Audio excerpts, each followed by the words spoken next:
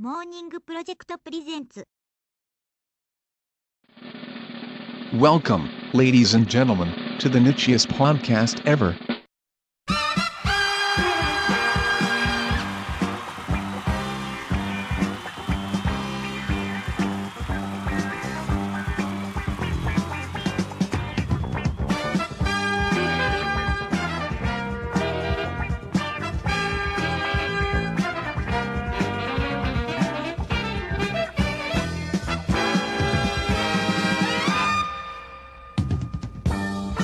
And now, here is your show.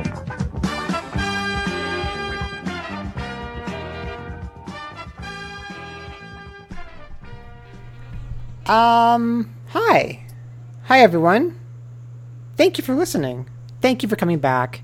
Thank you for stopping by, or I guess letting us stop by your house, because we're technically in your house, or in your car, or just generally in your ear somewhere as you're walking around, like we're mysteriously following you, talking about Japanese niche gaming into your ear. That's what we're here to do. This is the nichiest podcast ever. I am one of your three hosts, Shidoshi, and as always, I am joined by my two fabulously luxurious co-hosts, the first of which is Anne. Hello, Anne. Hello. And Brian. Hi, Brian. Hello. So, and Brian sounds so deep now. Yes, I do. Is it dulcet? His dulcet tones coming through this podcast. You're like a late night radio host. Like that, you know? That's what your microphone now will make you. Yes. Yes. So we've been gone for a while. I know. We had like various things going on. I think one of you two went somewhere and did stuff.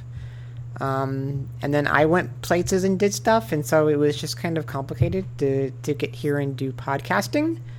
But we're back, and I would promise you that we're going to be on time, schedule-wise, again, but the problem is we're coming right into E3, and E3 enjoys screwing things up. Especially this year, because E3 is like a different time than it always is. Because usually it's like at the beginning of June, and now it's the middle of June. Oh. So, because of that, I don't know what my schedule is going to be, but we'll try as hard as we can to kind of get back on schedule and everything. But we'll see. So, it has been a while, and I have not talked to my two compatriots, so I'm going to ask them. I mean, I always ask them anyway, so it's not like anything special, but I'm going to ask them what they've been doing. And I'm going to start with Brian. Wow. Because he wasn't expecting it. So what have you been doing, Brian? Well, I don't even remember how long it's been. Has it been like 3 months, 4 months? Yeah, I want to say like February, perhaps, because I think March was PAX, which I don't think we were around to do one. No. I'm sorry, no, it was January. January was our last show. Oh. So it's been a long time. Yeah. Well, Yeah. so I have had a lot of things happen in the last 3 months. Like, I'm one big thing that doesn't really involve gaming, but it affects my gaming, is that I'm no longer freelancing full time, and I got a quote unquote real job. Oh, Which is very lovely. I like it, but I'm still freelancing on the side, and then I'm going to class once a week for 3 hours and trying to keep up my blog and trying to which play is games. tough It's at that tough. point. My brain, I'm amazed I can still talk, because every day I don't know what the hell I'm doing, but I'm working it out. I'm getting there. And in June I won't have class anymore, so at least that will be done. Is your new job exciting? I don't, and I am not in any way ripping on the company I work for. I would not say it's exciting, but I really like it, and I really like the people I work with. No, there are nice jobs that are not exciting whatsoever, you know? Okay, so I don't know why I'm being so cagey. I don't really, I think it's because I haven't really, I haven't put on LinkedIn where I'm working yet. I kind of don't want some people to know that I'm no longer freelancing, because I'm worried that they won't hire me anymore. So,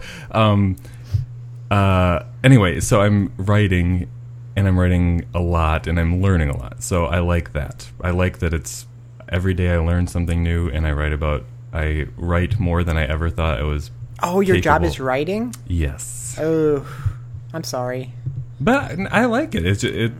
I don't know. I don't know what to say. So it's been cool, and I'm amazed that I still want to write when I come home, because Yes. I never wrote this much as a freelancer.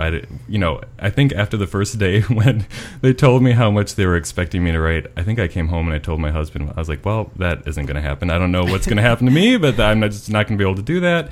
And I've been able to do it, so yay me, I guess. I don't know.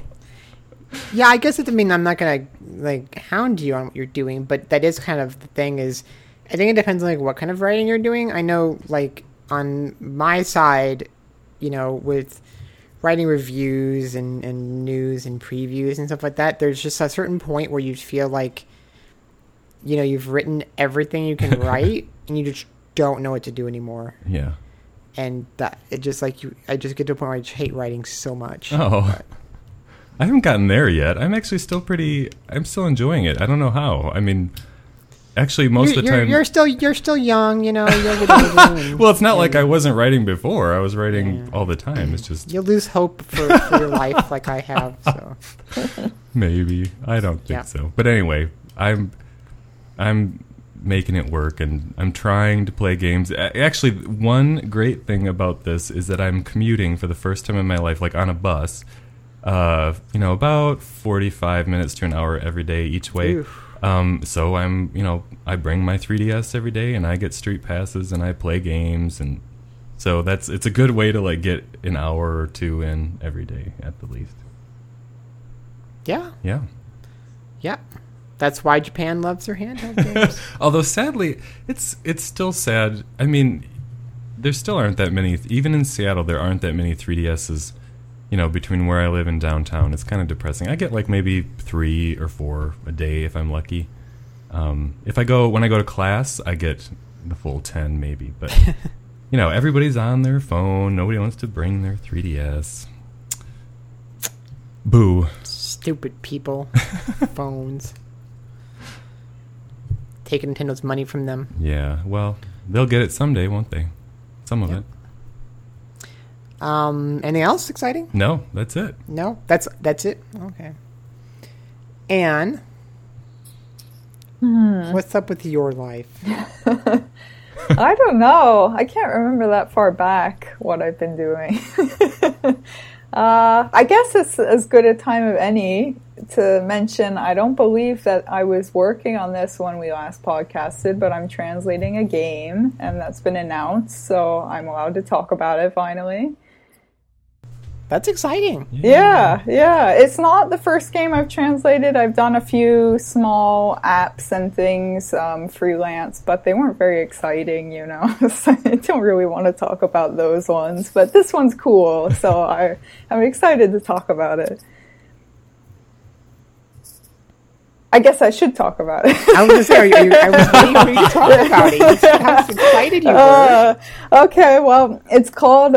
Well, the English title is called Fantastic Boyfriends Legends of Mid-Earth, and it's a iOS app, and gosh, now, I think, it's on Android too. I can't even remember. I'm so out of it because I've been translating quite a bit for them, and I have a deadline for Monday, and I've just been, translating 24/7 the past couple of days, so you get a little loopy after a while, I think, looking at the text files, but... So what's really cool about this game is it's by a company that is really dedicated to sort of serving the LGBTQ audience.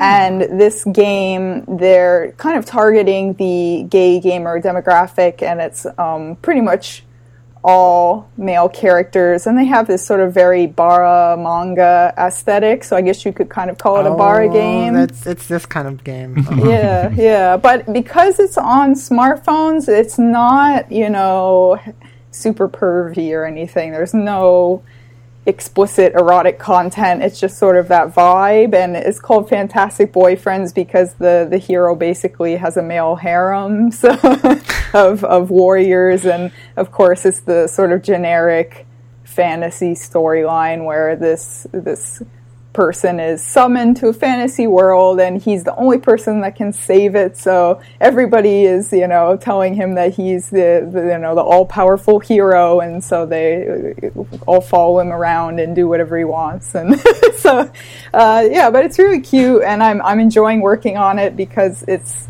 the kind of game that I want to see more of in English, so it's quite a privilege. So, okay. I am absolutely 100% supportive of like these kind of games and getting as many and as much variety of these kind of games to people. But so I have a friend who's into this style of male characters. What did you say? Was it Bara? What is it? Yeah, I feel a little uncomfortable using the term Bara because I know some people actually don't like that term. So sometimes you just would use gay, I guess, to differentiate that from like yaoi and BL, which is. But it's a very specific kind of character. Yeah, like that really beefy sort of. Yeah. Yeah. I was gonna say so I have a friend who's really into this kind of character, and for me, this is like 100% opposite of every attraction I have to characters. So it's one of those things where like I understand people like this, but I totally don't get it at all. Not one single iota of me understands this. And like I said, I'm not saying there's anything wrong with it, because I know, gosh, people like different things, But this is the 100% opposite of what kind of stuff I'm into. So it's just this is always so weird to me seeing these kind of characters come. Like I just don't understand them at all. I mean, so like Brian, like not to get into too personal things here, but I mean, like, are you even like Yes. like character design wise? I mean character design wise, like do you got like kind of characters? Yeah, actually, I've been surprisingly open about it on Twitter lately for some reason, and Tumblr and everything. I don't know, I'm not. What am I trying to say here? I'm not having like a.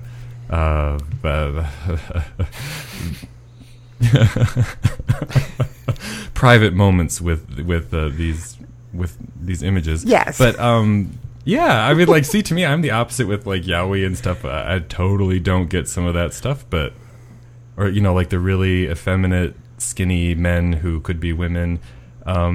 See, I love that so much. Yes, yeah. I know, but see, I'm the same. I'm glad someone is into that. If I like this kind of like extremely grotesque musculature and stuff.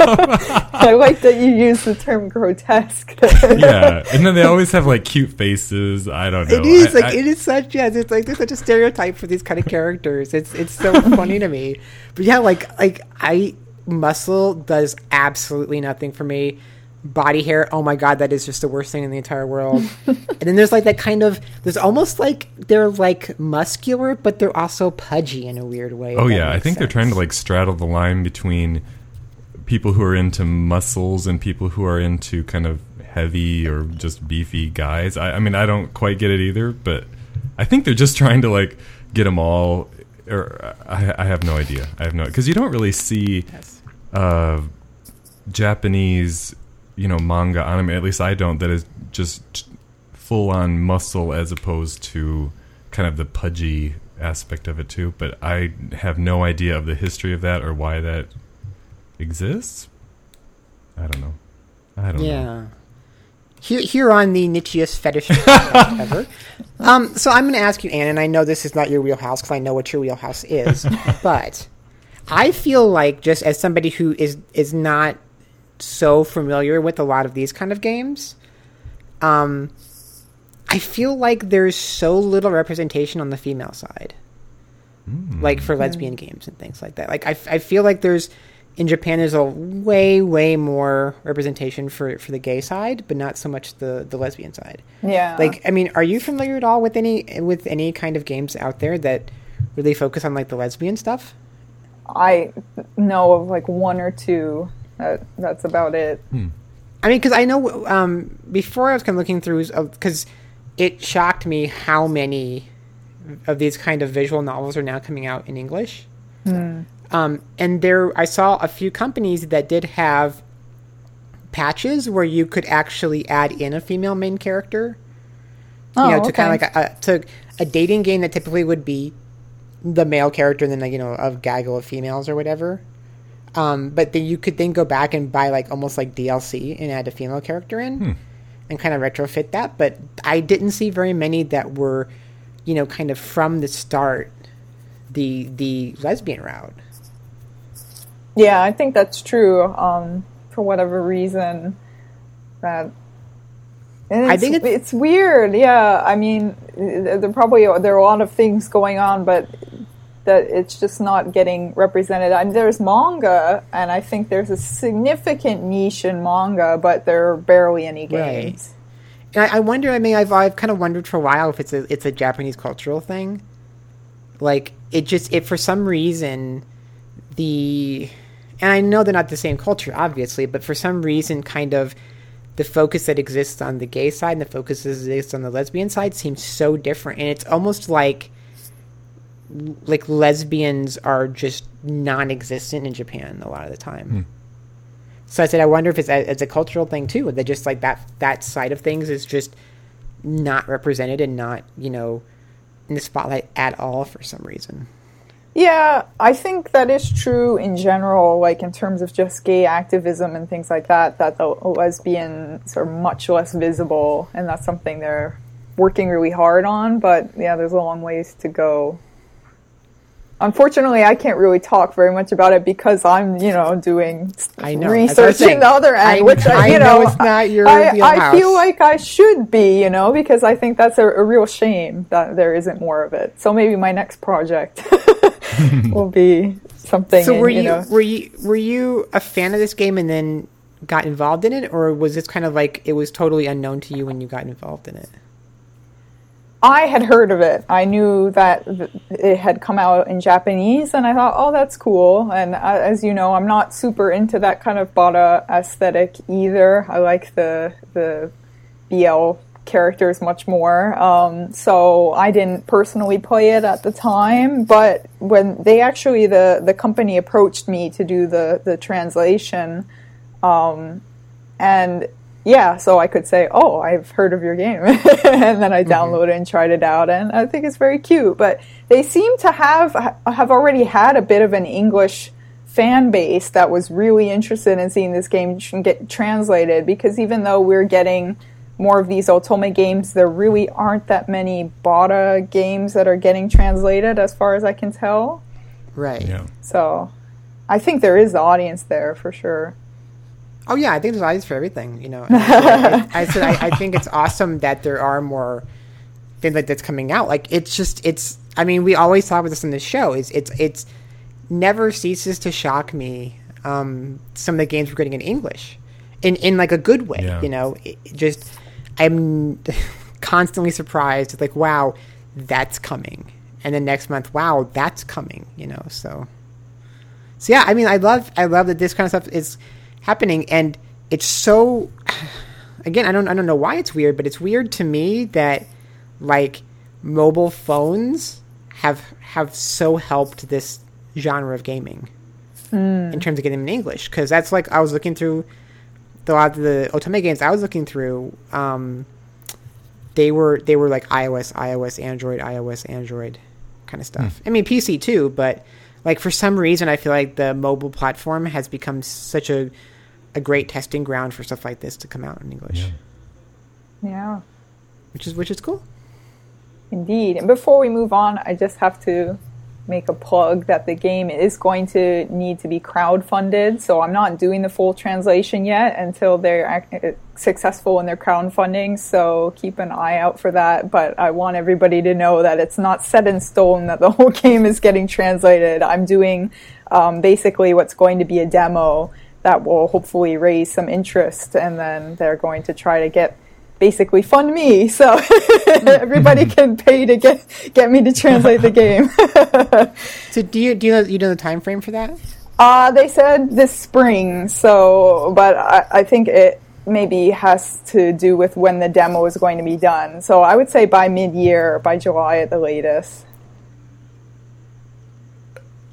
So obviously I don't think you can give us spoilers, but so I'm sitting on the character page looking at the characters, and so you've obviously seen some of the text and know some of these characters now. Who is your favorite in terms of text-wise? I know it's putting you on a spot. I like Gordon the barkeep the most. He's a lot of fun to write. He's sort of he's like the guild master. So you go to him whenever you need to take on a quest or learn information about questing. And he has like this very hearty sort of style. And so I felt like I could really get into giving him his own unique voice where, that's really hard to do with text. I find that you want each character to sound unique, but you don't want them to sound too weird, like ye old Englishy or something. But I thought I could give him just enough of that sort of scruffiness that he's fun. I like him a lot. And he's kind of got a sad backstory, too. So it makes him sort of, he's so sweet, So what do you do when a character has an Osakan accent? It really depends. I'm sorry, I should say dialect, really. Yeah. Well, in this case, there haven't been any, so that's been good so far. But I think it really depends if you feel that that's really something important to their character or not. That would be hard. I know some translators have even gone so far as to give them like certain English accents and things, and I'm not sure how on board I am with that. It always seems to be either Southern or like Bronx or things like that. Yeah, but does that really evoke the same sort of... I mean, when you hear somebody with an Osaka dialect in Japanese media, they're usually kind of the goofball, and they're supposed to be a bit of a humorous sort of scruffy character, and I don't know that those accents give that same feeling, so I probably would not go for another accent, but just choose certain types of words that I thought would convey that. Interesting choice. Anything else going on? Oh, that's the major one. Yeah. I don't know. Not like I've had anything big or major going on in my life recently at all. None of that. I don't know. Like everything I've had going on is like weird, like personal stuff. Like family issues, and then, like I said, my totally non-exciting and non at all changing life as of late. But I did, I wanted instead to use my time to switch this from being the nichiest fetish podcast ever to the nichiest food podcast ever. Because, now this stuff is exciting to me. Taco Bell is in Japan. And I believe Taco Bell was in Japan before. And somebody can correct me if they want to, but I do believe... Wait, maybe it was Burger King. Because I know that there's been some fast food places that have kind of tried to break into Japan and failed. But the Taco Bell recently opened up in Tokyo. Now, have both of you at some point in your lives been to a Taco Bell? Yes. Just a couple times. Okay. So, what... off memory, or just off your expectation, and you're not allowed to use weird Australian bucks. You have to use, gods on American dollars. What would you expect to pay for taco? Like $1.50, $2, something. What are you nuts? Like a regular taco, like a hard shell taco. Less than $1? I don't know. I mean, I don't buy the tacos, but they're cheap. They're the cheapest thing there. Right, they are the cheapest thing there. Yes. And what would your guess be? So we're saying what I expect to pay at a Taco Bell for a taco, right? Yeah, a regular American Taco Bell, a freedom-loving Taco Bell. Yeah, I would have said maybe $2. You are both insane. I don't know what's up with you. This game has already failed because I don't know what you're I think they're actually like 69 cents. Yeah, they're like 69, 79 cents. What? Really? A regular... Just a beef taco. I will have to link you to the photo I put on my Twitter, Anne, if you did not see it. Because if you see the tacos that they serve you, those are not worth $2. Oh, well, see, it goes to show last time I went to a Taco Bell. Yeah, so a Taco Bell is like 69, 79, something like that. Less than $1. So the exact same taco in Japan is $3. Ah. And they have weird things like French fries and this kind of fancy stuff. So Taco Bell opened, and the line was like 2 hours long. Because if you know anything about Japan, you know they love getting in line for things. Because if something has a line, that must mean it's awesome. Because I remember when Krispy Kreme first opened in Japan, it was the exact same thing. Their lines were insane for that place. So I was just like, I find this kind of funny because, you know, when I lived in Japan, when I lived in Osaka, so I would often go to the kind of, so I lived kind of in a rural area, and I would go to the downtown section of Osaka called Namba. And this was where things like America Muda was, where like you have all your fashion stores and things like that. Your kind of like hip stores. There was Denden Town, which is kind of Osaka's version of Akihabara. There's the famous Dotonbori area and stuff like that. So I'd go down there and kind of, you know, spend the day down there. And one of the things I would always do is I would go to Wendy's. Because there was a Wendy's right next to the train station. And that was like the only Wendy's I knew of in Japan. I think there were a few more, but like that was the one. And then one of the special things about that Wendy's was they actually had ketchup dispensers that the customers could use. And that was like magical to me because, you know, for anybody who's gone to Japan and like you know, you go to Japan, you have to try McDonald's or you have to try something like that. Whenever you ask for ketchup, they give you like the one singular pack of ketchup, you know, for your French fries. And you have to be like, no, look, I'm American. You can't give me that. You have to give me like a real amount of ketchup. So like it was always exciting for me. Like this is the stupidest thing. Like, but it was one of those, you know, when you're living in Japan and like there's so much that's like foreign to you, you know, you sometimes seek out those kind of things that remind you of home. And I knew that I could go there and I could go to that Wendy's and they would have ketchup and I could just get my own ketchup and have it settled, and that would be great. And I could have my nuggets and my French fries, and then I could go, you know, screw around. I think, you know, last time I went to Burger King because they had the black hamburgers and stuff. But yeah, I'm really curious to see like how Taco Bell does in Japan because, like, I felt when I was living there, like I felt like tacos would be something that you could definitely get Japanese people to enjoy, but it just seemed like nobody had ever really tried it. And then when I was there for last TGS, I happened to find this little taco place, like a local place, and I went and tried it, and it was not good. Like, you could tell they didn't know how to make tacos. Like, they were trying, like, their heart was in it, but they just didn't understand, like, how to make a good taco. And I'm not saying Taco Bell's going to be a good taco or anything, but, I'm curious to see, like, how this place does, like, once that crazy hype of its launch, you know, dies down. Nobody cares but me. I don't know. Like, I'm fascinated by fast food in Japan for some reason. Well, you know what? So one interesting thing I think about it is that, like, the few things I saw about it online or on Twitter kind of seemed to be making fun of it. Like, oh, how stupid is that? But in my mind, I'm like, why is it any different than, like, say I don't know what the like most loved Japanese the equivalent of a McDonald's would be, if there is such a fast food restaurant, you know, opened in New York and everybody was like, this is Japan's favorite fast food restaurant. People would line up for it here too. So I don't know. It's tough. Like, I mean, I think the problem is because America has so many cultures, I think we've been exposed to so many things already. Yeah. Whereas a country like Japan, since they're so Japanese, like, I mean, of course, you know, like those outside things, like, oh, tacos, that could be an exciting event, you know. Whereas I think we've seen it all at a certain point.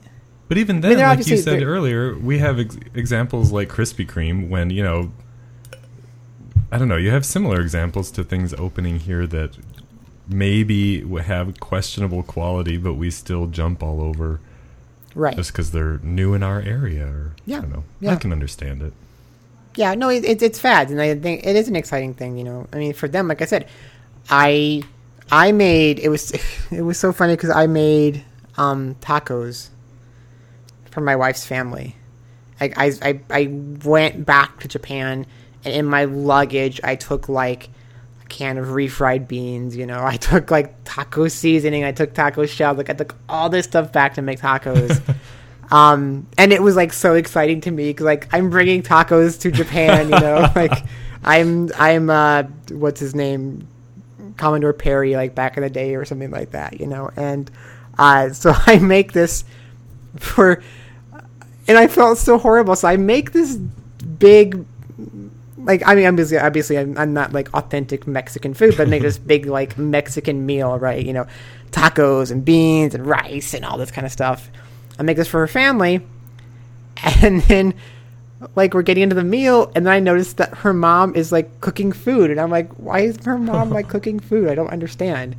And I guess my wife's father and then her nephew, it was too spicy for them. Oh. So she made them like traditional Japanese food.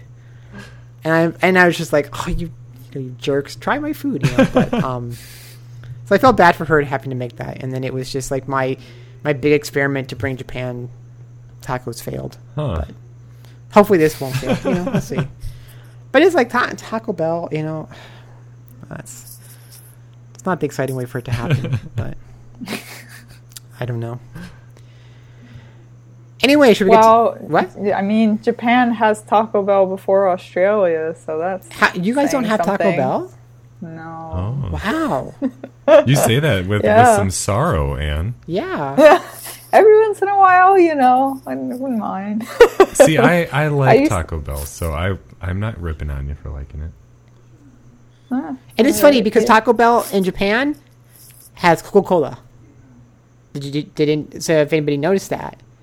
Because of course Taco Bell is a Pepsi company. Oh. And yet they have Coke in Japan. Is that because Japan hates Pepsi or what? Well, Japan hates Pepsi, but I also I was thinking about this, and I don't know if they actually even have Pepsi like fountain distribution over there.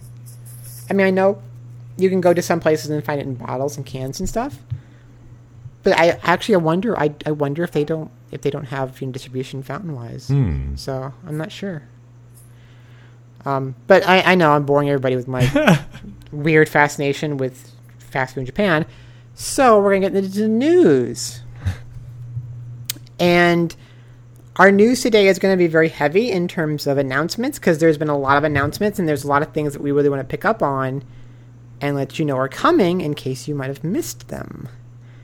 And the last minute, so we had this big list made, and last minute I realized we'd forgotten something major. Uh-oh.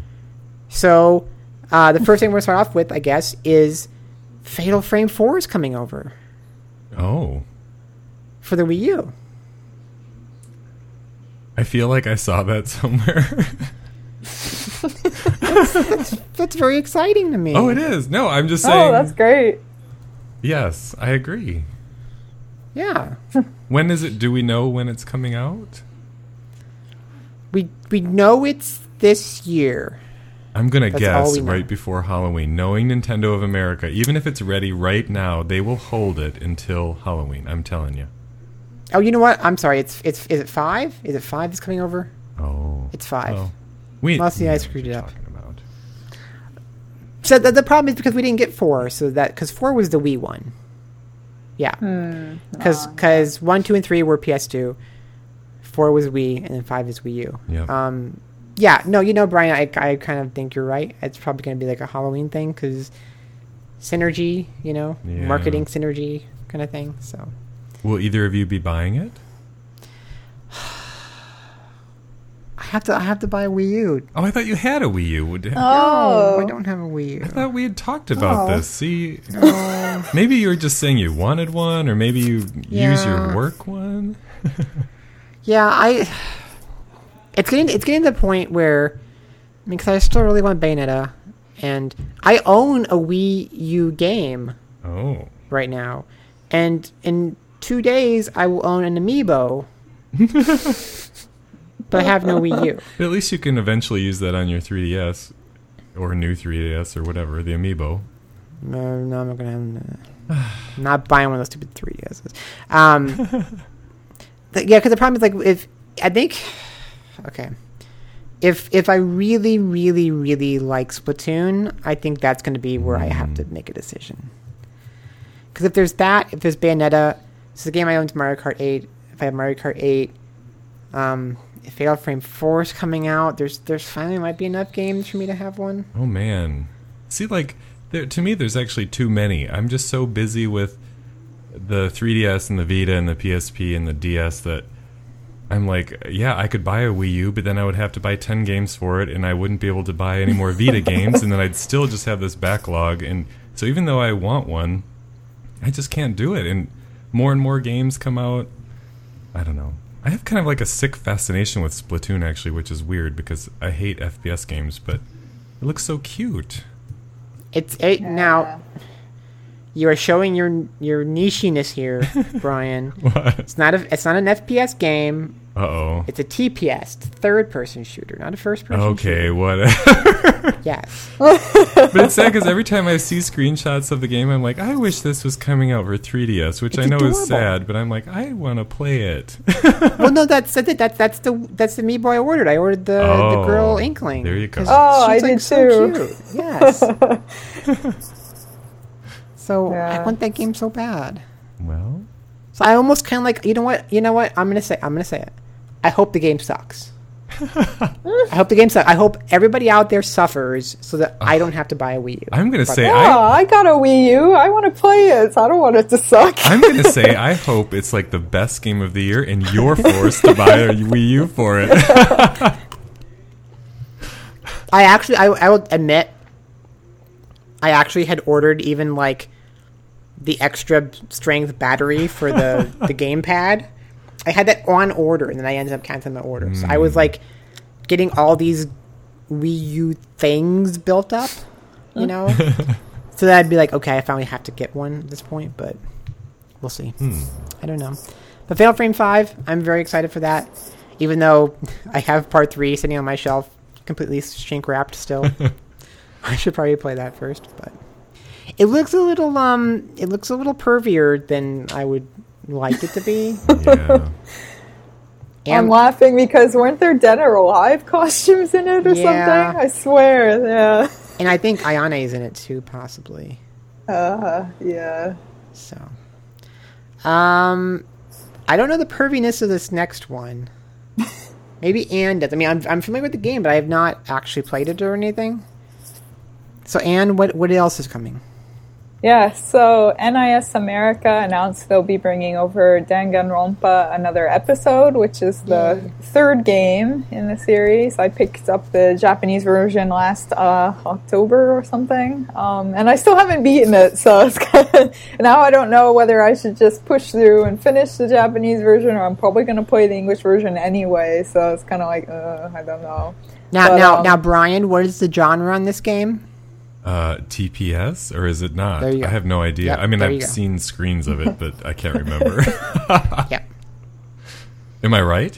Yep, Oh, good. you're right. Yeah. But it's like an action puzzler. It's not really. I mean, there is shooting, but there are a lot of puzzle elements in it. Because the main character has I guess it's a megaphone, and it shoots different types of rays, and you can use them to make the Monokuma do different things and go places or move objects, and that will help you get through the levels.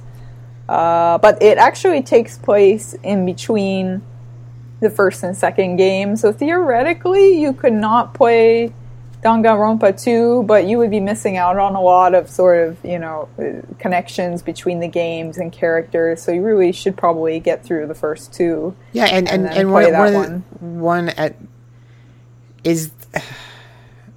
not sure about the first girl. I know obviously the second character is definitely from the first Danganronpa. Is the other female character? Both characters are, technically from the first game. One of them doesn't appear in the first game, but she's mentioned. Okay. I don't think it's a spoiler, but the main character of the first game has a sister that appears in a photo, and he talks about her, and this is that sister. Okay. So, yeah. That makes sense. So are you? And then there are characters from the second game that also appear. So if you are familiar with them, I think it makes the game even more interesting. But as I said, I haven't played through the whole thing, so I don't really know if there are storyline connections or stuff that wouldn't make sense if you hadn't played the second game, or I don't know. But yeah, you would recognize some of the characters from the second game. Have you enjoyed your playthroughs so far, even if you haven't beaten it? Yeah, it's really, really interesting. I thought at first a lot of people were really wary of them going into this third-person kind of action gameplay after the first two games were very much, visual novel with very little action, well, no action really. But it doesn't feel like a cop-out or anything. It feels pretty fleshed out and it's fun. If anything, maybe the action is a little bit easy, but because the games are so heavily based on the story and I'd much rather just get through it and kind of see the story than I don't really care how amazing the gameplay is. I never really thought the gameplay in the other two games was amazing either, so I don't really mind that, but it's definitely fun. It's just not amazing.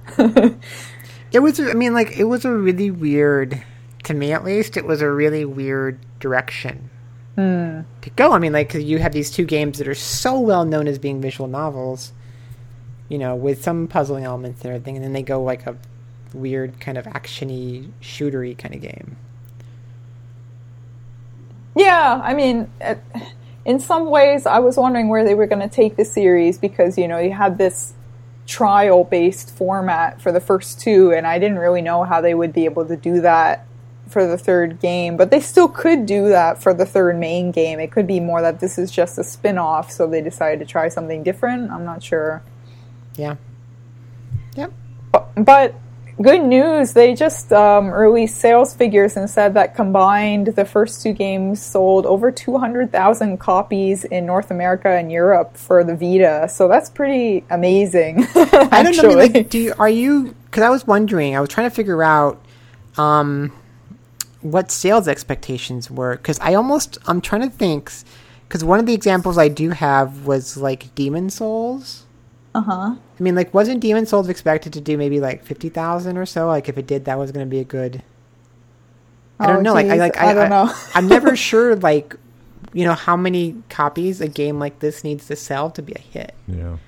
Oh yeah, I don't really know. Other than I thought it was worth noting that they actually said that they were very happy with these sales numbers and that they were going to look more into publishing more visual novels because of its success, which is kind of interesting because I think Danganronpa is very unique in that just saying, oh, well, we're going to look into more visual novels because of this. I don't know how many visual novels would be as big a hit as Danganronpa, but still, I think it was big enough that they were surprised or very happy with those results. But yeah, I don't really follow sales figures, so I don't know what's good for a game. 200,000 to me, when I hear that number, I'm like, oh, that doesn't sound like that much. No, that's the thing. It doesn't sound like much. But then I was thinking, okay, even if we consider that a company only gets, and I don't know the exact figures, but let's say like a publisher, only gets $10 from a game, after like what they sell it to a company for versus, I don't know, let's say it's even at $10,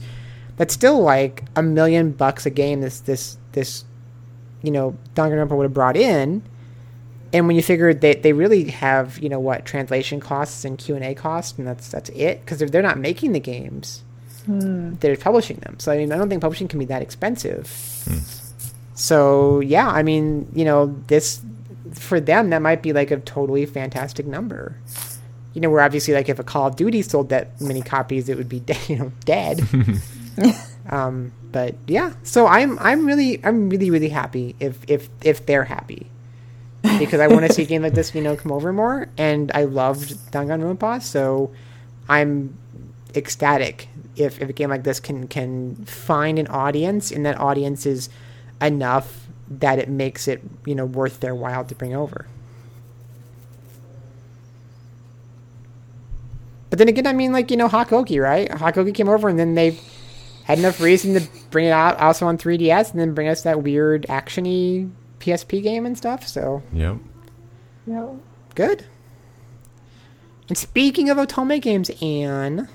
Yes, me again. Yeah, speaking of Otome games, I wrote I think it was a kind of angry article about Idea Factory International, and I was saying that, they've been around for a while, and they've been bringing over their Neptunia games, and where are all of the Otome games? Because they've got Ultimate, is their... I don't know how this stuff works. I guess Ultimate is owned by Idea Factory. Yeah, it's I think so. It's like a sub-brand, basically, is what it is. Yeah, which, by the way, so that's like their... Sorry, go ahead. I'm just going to cut you off really, really quick.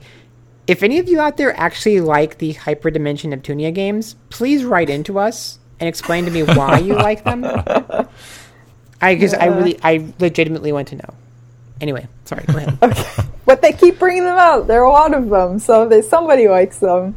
But yeah, so I wrote this article, and I was like, Idea Factory, you gotta localize one of your Otome games. And they had their first press event a couple of weeks ago, and lo and behold, they announced that they're bringing over Amnesia Memories, which is probably one of their biggest franchises in Japan outside of Hakuoki, I think. And so that's very good news. It's a Otome game for the Vita, and they're going to be porting it to Steam, which seems really crazy to me since it does not have a PC release in Japan. So that's cool. Yeah. And then on top of that, Axis just came out this week, and they said, "Oh, hey, we're bringing out an Otome game too." So they're going to be localizing Code Realize, which is another Otome game, which is kind of interesting, I guess, since IFI isn't going to be handling that one. Yeah. But they will be doing a physical version as well, which IFI is not doing for Amnesia. So kind of interesting to see how that's all working out. It's very exciting for me as an Otome fan. I'm kind of like, wow, it's raining Otome. No, I know games now. this is so awesome. And yeah, I mean, like I said, we've been getting more and more reviews over it, and I am all for it.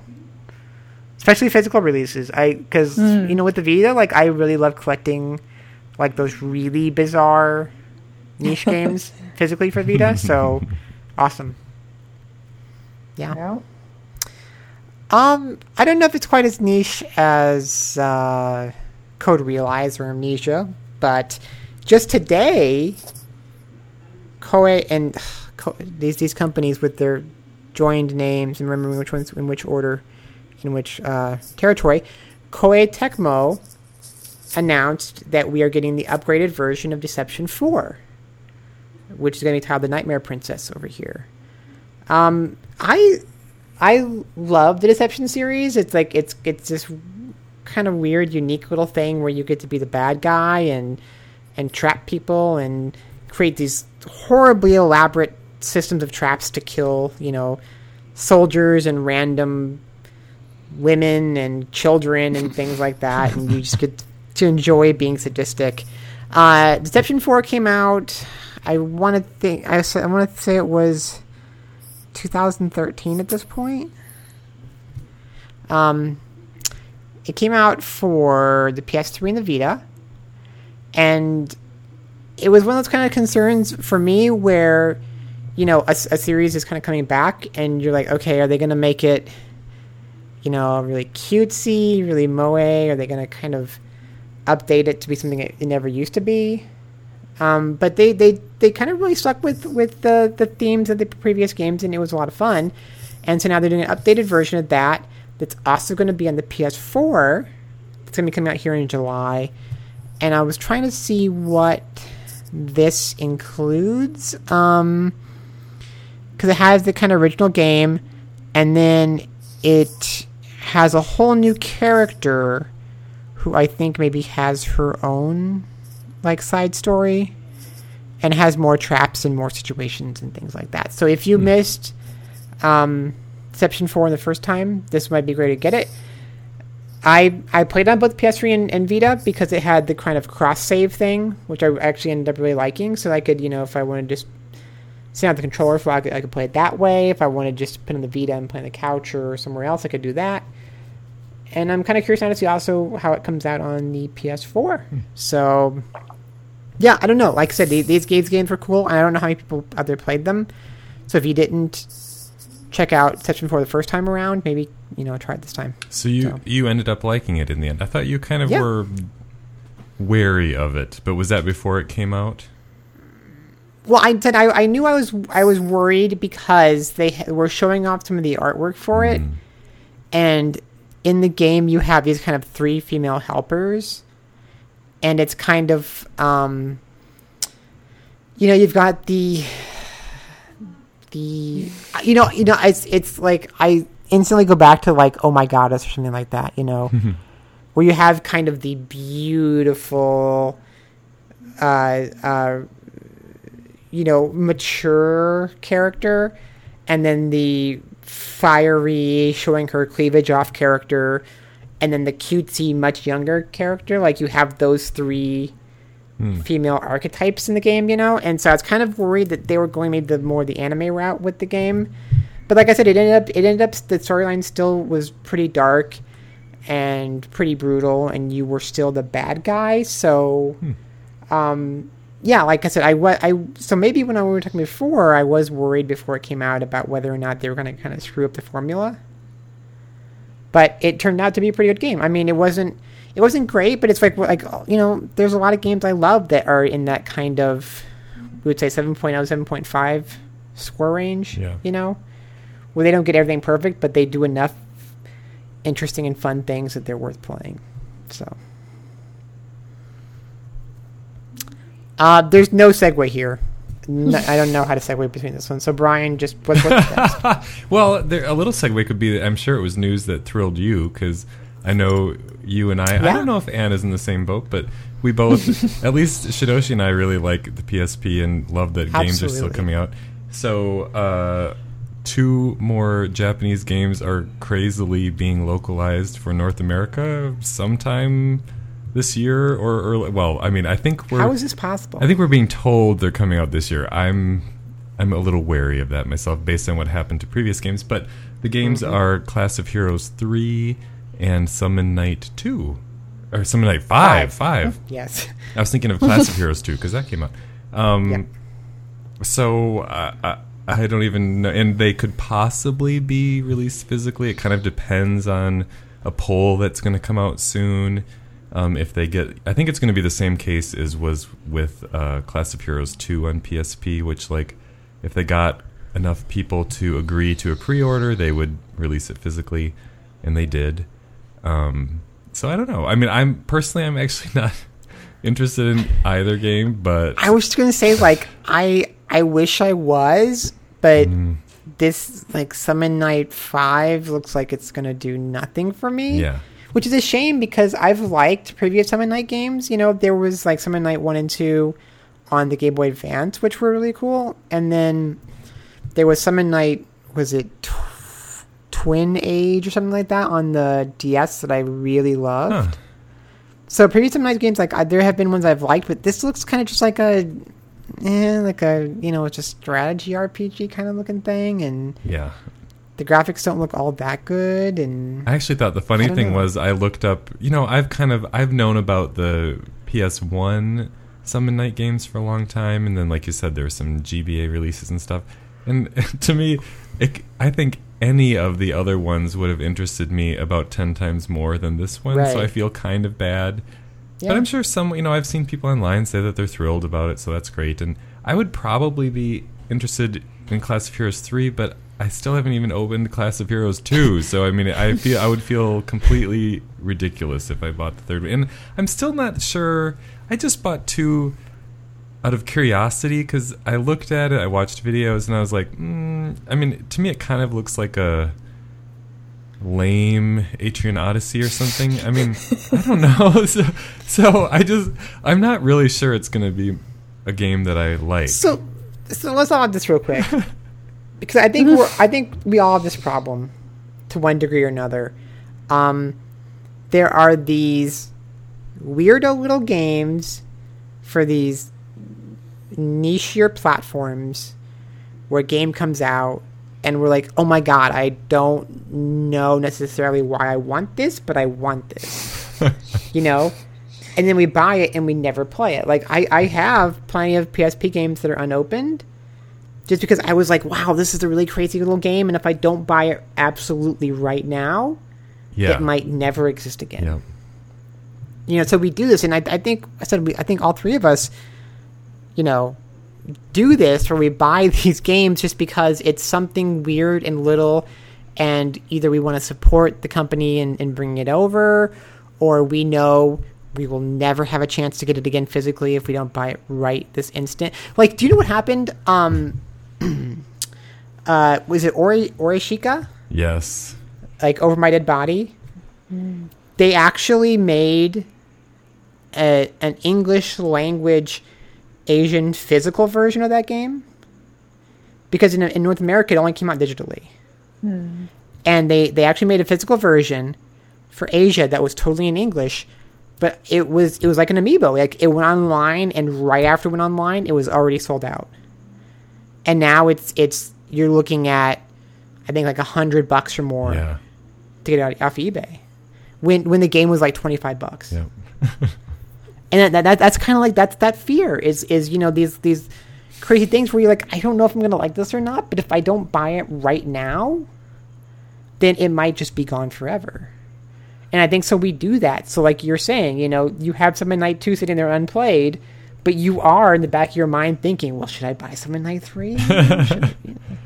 I mean, I'm not talking about Classic Heroes. Classic Heroes. Like, to me, that's when I prefer sometimes when they only bring it out digitally, because then I feel less of a need to buy it. It's when it comes out physically, I think some of us are just suckers for, you know, but you know, if I can find it, it's going to be on eBay for like 5 times what I would have paid for it. And do I really want to do that to myself?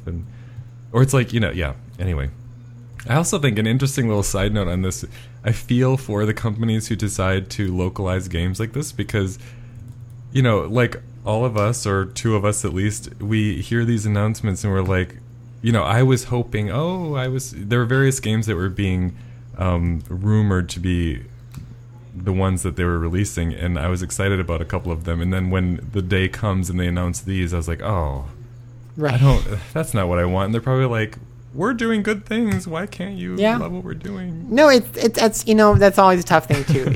is when, I mean, like I said, God bless them. God, you know, all the other companies who are bringing these things over. And I think we can get to a point, and I know absolutely I have done this before, where I will say, bring these games over, you know. And they come over and I never buy them. You know, like I am totally guilty of doing that. So yeah, there are some times when I feel really bad for a company, because it's like this, you know, Gaijin Works, still this small little publisher. You know, I mean, Vic's been around forever, but you know, it's awesome that that in 2015, potentially 2016. We might still be getting physical PSP games. Yeah. I mean, that is the stupidest thing a company could do right now. Yep. You know? So that's awesome. But it is hard for me to care about these particular 2 games. But hopefully somebody does. So I'm sure if they come out, if the poll comes out, I am willing to bet at least one, if not both of them, will get enough pre-orders to get a physical release. Yeah, I mean, because Classic Heroes 2 did, right? Yeah. So. I mean, it would be interesting then to see the digital sales. That's probably where it would fail on, if you ask me. But, you know, if they get their money back, maybe they don't care. Yeah, because, I mean, you know a certain percentage of people are going to buy the physical version just because they can sit on their shelf and shrink wrap and someday sell it for, you know, double the cost or whatever. So, what else do we have on our little list of things that are coming here? It looks like it's Anne's turn. Oh, it's me again. Yes. Oh, I just threw this one in because, and it kind of ties into the discussion we were having earlier nicely. I just found out about this visual novel called Starlight Vega. I'm not sure. It's a girl romance visual novel. And it got fully funded, so it's going to happen, which is great. They still have 21 days to go, and they're over double their goal, so that's great. And it's almost triple now. Oh, wow. Yeah, that's good. So I think that kind of shows that there are people out there that are interested in this sort of thing. So that's great. And it's not a Japanese company, as far as I can tell. says they're based in Arizona, so I think they're English speaking, native English speakers. I'm not sure their background or anything, but so that that a Western indie developer can do a sort of Yuri style game and have an audience for it is very cool. So I just wanted to highlight that here. I now have to go kickstart this because I was sitting here asking where my Yuri games are at, and here's one. So I'll have to go support it. So just to make sure, this is a game that is being developed. It's not being localized. It's still being made. Yes. Huh. Yes. That's very interesting. So this is a Kickstarter to develop the game. I haven't read the whole thing, so I think they have a demo here. So it's already been started, or maybe they don't. I'm just scrolling through. Not sure, but it's going to be on PC, I believe, only, unfortunately. And it looks like it's only $10 for the full game. So yeah, so you can back it and probably get that cheaper than you would get it. Usually what they do is they give Kickstarter backers a discounted version, and then when the full game comes out it might be $15 or something like that. But yeah. So that's cool. Great. And I guess it's me again. I just threw in a bunch of games that I it's thought your were fault relevant. for trying, Anne. I know, I tried too hard this time. Well, just a random announcement on, I think, the latest Nintendo Direct. They're going to be, I think it's Atlas. Oh, geez, I'm not sure. Atlas or Axis. One of them is localizing the Attack on Titan 3DS game. It's called Attack on Titan Humanity in Chains. And it's developed by Spike Chunsoft, but I've heard that it's not very good, so I'm not sure, unfortunately. But that's coming out in May, so I mean it'll be soon by the time you hear this. And to tie in with the release, they put the first 2 episodes of the Attack on Titan anime in the 3DS eShop, which I think is hilarious because that's a really dark anime. Yeah. And like for Nintendo to be like, oh hey guys, Attack on Titan is just very weird. Someone slipped that by at Nintendo of America. Some kid's mother gets eaten in the first episode. I don't think that's a big spoiler, but yeah, it's not a usual Nintendo type of thing. But yeah, so that's cool. I haven't heard good things about it either.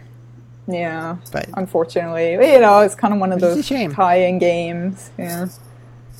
So I guess I'll continue on to the next one.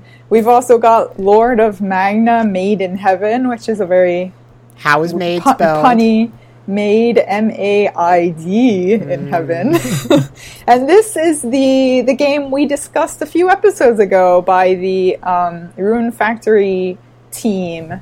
They sort of got dissolved, and a few members of that team worked on this game for the 3DS, and I've already forgotten what kind of game it is. Like a strategy does anyone RPG remember? kind of. Yeah. But it must have like some like visual novel-esque or like adventure. I think isn't it like a harem game basically? Yeah, that's what I kind of categorize it as, but that's why they got the maid in there. There are a lot of girls in it. I actually thought that was a very weird. I've been thinking about it lately. The subtitle, thinking in the U.S. or in Europe, is that going to resonate with people? I just didn't even understand. Well, see, it's funny because I believe isn't the Japanese subtitle like Maiden Heaven, like a younger, like a maiden, like M-A-I-D-E-N. It is in this one too, though, isn't it? Isn't it in English? No, this is Made in. Are you sure? Isn't it? Yeah.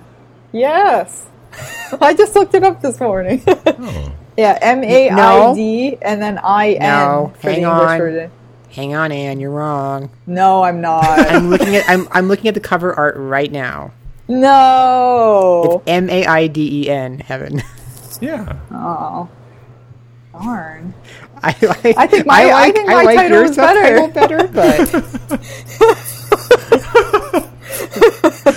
But next time I'm not doing anything for this podcast. You can do it all yourself. No.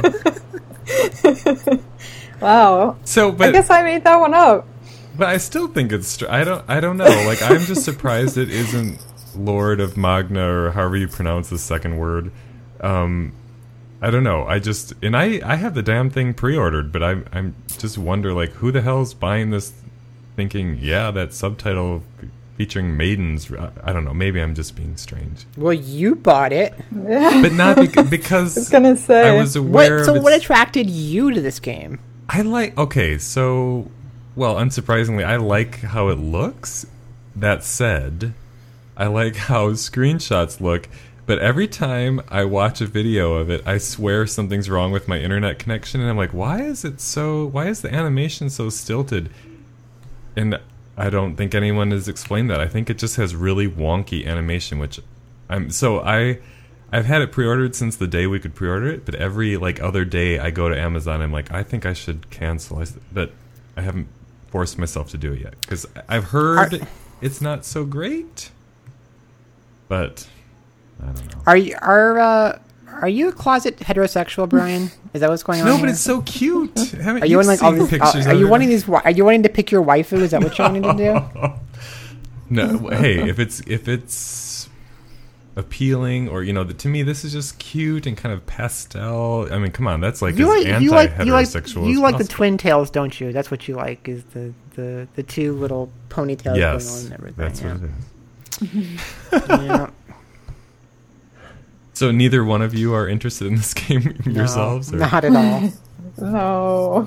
Not in the least. Oh. Well, I'm going to take one for the team then. I'm going to get it. I think the art style in-game, the in-game graphics is really cute. So it's appealing from that aspect. But then when I'm looking at screenshots and they've got portraits of all of the waifus, that's when it turns me off. Yep. Just put a couple more male characters in and I'll be okay. You have to tell us how it is, Brian. I'll put it it's going to be in the same pile as Hometown Story and all of those crappy games that I shouldn't have bought. That I believe somebody told you not to. I know. Oh, no, wait. Harvest Moon. Are we talking about Harvest Moon today, by the way? No. Are we you know what? I'm going to talk about Story of Seasons today. Because at some point, I don't think we ever got to that. And I think we have to have that discussion, don't we? Let's come back to it next episode. Oh, my gosh. It's never going to happen. Well, speaking of waifus, Brian, how about this next game? What, are there waifus? There's no connection whatsoever. The trains could be, you could have, Yeah. There's people in Japan who really like their trains. So. Maybe there are. Since none of us have played this game yet, up. it's possible that there could be waifus. Train waifu. Let's see. So I think I'm talking about the only game that's actually out, but I wanted to talk about A Train City Simulator that I believe hit the 3DS eShop early this month. It hasn't been out for very long, but I don't know. To me, I just think it's cool that this very niche, and from everything I've seen of it, very deep simulation game that kind of looks like SimCity, but obviously I guess it's more focused on trains. See, I'm interested in it. I still don't know anything about it, but it was localized. It's thrown on the eShop. I don't know how much it is. But at some point, $30, I believe. $30. So at some point, when I hack away at least a third of my backlog, I'm going to buy it myself and try it, and hopefully get more than 3 hours into it. But I don't know. I thought some people here might think it's cool or interesting. Or no, I totally love games like this, but I am in the exact same situation as you. It's like, oh Lord, when am I going to sit down to actually have time to play this? Because you just know, you just look at it, and you're like, this is not the game I can spend 15 minutes with, right? It's gonna be 2 or 3 hours every time you play, and it's just, ugh. Yeah. So I'm really glad this came over, and I am really, really interested in it. But yeah, it's just trying to figure out when. I don't want to get back in this conversation, but I mean, I am at this point now where I have these games where I'm just like, you know what? I'm gonna lose my job one day. And I'm just going to sit here for a month and go back through all the games I didn't play. And that's why I'm building up this 3DS library and this PS Vita library and whatever. And it's not going to ever happen. Yeah.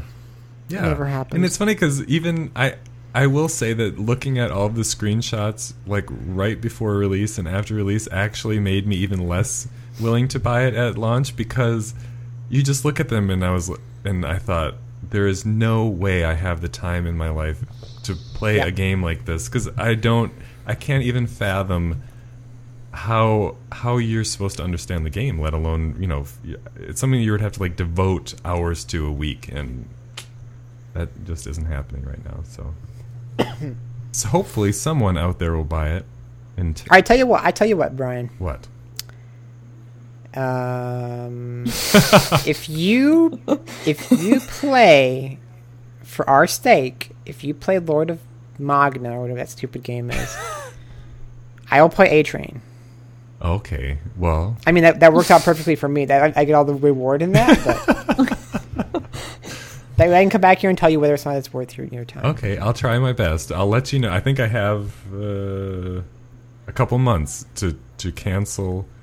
Yeah. The other game, but when did it come out? Which one? The Lord of Magna. June, early June. And yeah, I don't remember. Okay. Anyway. Yeah, I think very early June. Let's just put it this way: I'm so my brain is so screwed up at this point. I'll probably forget that I've even pre-ordered it, because this is what has been happening. I actually thought I had canceled my pre-order of Codename Steam, and I just came home from work one day and I was like, "Oh shit, it's right there. I didn't cancel it, but whatever. Now it's chucked onto the pile." Okay, so I have until July to play A-Train. Okay. Yep. Like maybe like a 4th of July game. I'll sit down over the weekend and play that. Yes. We'll see. Okay. All right. I said I get all the benefit out of that, and you get nothing but playing Lord of Magna. But Hey, it might be a really great game. Oh, sure, it might be. What is a great game? You don't like I wouldn't know, since I haven't actually played this game, but I hear that D4 is a good game. Was that your segue? I hope that was, or did I take your segue? Nope, that was my segue. Oh, good. I was on the ball. Yes, so Swery's game D4 that is currently on Xbox One, it's actually a Kinect game, one of the few, is going to be coming to PC, which I think is great news for a lot of people who are a fan of Swery. He did Deadly Premonition, of course, and I don't know how many people were able to play it on the Xbox One, so hopefully more people can enjoy it now. And I've heard that it's like an episodic game, and that there's the possibility there might not be any more because it didn't do well. So I think they may be trying to get more people behind it by bringing it to PC. I think it was just the wrong place at the wrong time. Because I think out of every console you could have, that I would have to argue the least welcoming to weird niche Japanese games is probably the Xbox platforms. I mean, to be fair, like 360 after a while, they had the user base, whatever, but I think people just going in day one for Xbox One weren't these kind of players. And so you had Xbox One at launch. It was this weird download-only game. It was pushed for Kinect. I mean, it's not really Kinect only, but it's really focused on playing on Kinect, So I think it was just a really, really bad situation for this game. So I do hope that it coming to PC kind of gives it a new life. And I think lately we've seen, some games like Valkyria Chronicles and things like that, finding that kind of new life on the PC. So I hope this is what it needs, and I hope it does get its follow-up versions or chapters and stuff like that. But yeah, it's a shame because I know Swery personally, and I think he's a great guy and he's got a lot of interesting ideas, but I just think this was not... I kind of feel like and this is not, no knowledge on my part, just my opinion. I feel like from Microsoft it was, we just want something different to be there at launch. That's also why they kind of, I think, had Crimson Dragon, which they probably didn't care at all about that game. It was just, hey, this is something different, so that we have some sort of launch library. So I kind of wonder if D4 didn't get lost because of that. So I hope this is a chance for it to be found by the players. Yeah. Yeah. And I think our final set of announcements for this big announcer-rama on this episode is that we are getting 3 more Sega 3D Classics, which I'm always happy about because Sega has just knocked it out of the park with their re-releases of classic games in 3D. They have Japanese developer M2, who are the masters of bringing back old games. They've been the ones handling these, and we've gotten a lot of great releases so far. The first kind of big wave is just finishing up now here in America as we get, I think the last 2 are Fantasy Zone 2 and then Thunderblade. But the next set is already been announced, and so in July, we're getting what probably has to be the best Genesis side-scrolling beat-em-up ever created, which is Streets of Rage 2.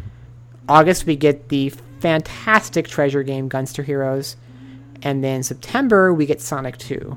And the only catch on Sonic 2 that I've seen from people is that as good as M2 are and as fantastic as their work is in bringing back old games, Sonic 2, when it was released on iOS, it was using that engine that really crazy Sonic fan made, where he went, I don't know if you guys know about this, but he went in, yeah, and he made this engine because, like, I don't know if it started with the first Sonic or Sonic CD or whatever, but instead of emulating those games, he made this from scratch engine to completely rebuild those games. And so one of the things he could do, for example, was, you know, these games were originally 4:3 for old televisions, but you could either play them 4:3, you could play them completely widescreen, and it wasn't like faking it, it was just the actual game in that. And that sounds like a very, very simple thing to do for a game, but it's actually really difficult for old games to make them proper widescreen. So he built this engine to completely from scratch remake these games, and so Sonic 2 on iOS, of all places, is like one of the best versions of Sonic 2 that exist. So I know that Sonic fans have kind of worried that, well, as neat as this is, it's not going to have everything that version does. So, but yeah, so 3 more Sonic Sega 3D Classics, and hopefully we'll be getting more. Yay. So, do we want to move on to cheerleading? Yeah, maybe we should. Yeah, because we're already getting a little in time-wise, so... Well, Anne, that begins with you, then. Oh, you're going to start with me? Yeah. All right. So, as I mentioned earlier, I've been super busy doing translating, so I haven't really had that much time to play anything, believe it or not, that I haven't talked about extensively elsewhere that I don't want to bore everybody with again. But I think today, since we brought up Harvest Moon, I'll talk about Story of Seasons, which is the true Harvest Moon game. Don't get confused. It's not that weird thing that Natsume made that I believe Brian talked about a couple, maybe it was the last episode you were talking about it. The Lost Valley, I think it was called. Story of Seasons is Exceed, localizing the actual Bokujo Monogatari game from Japanese into English. So that's the latest title for the 3DS. And I'm not sure how positive I'm going to be about this. I've been playing a couple of hours of it, and it's definitely a Harvest Moon game, but I don't know if I'm like kind of over it or if just the beginning's really bad. I talked to a few friends who have been playing it as well, and they agree that the tutorial is awful. It takes you about an hour before you can even do anything on your own. Oof. And they just make you, do all these things that if you know anything about Harvest Moon, you already know how to do. It's like, okay, now we're going to teach you how to water your plants. And there's no way to opt out of it or to skip it, or it's just really brutal. So it kind of turned me off to the whole thing at the beginning, where they really take you through basically a whole week.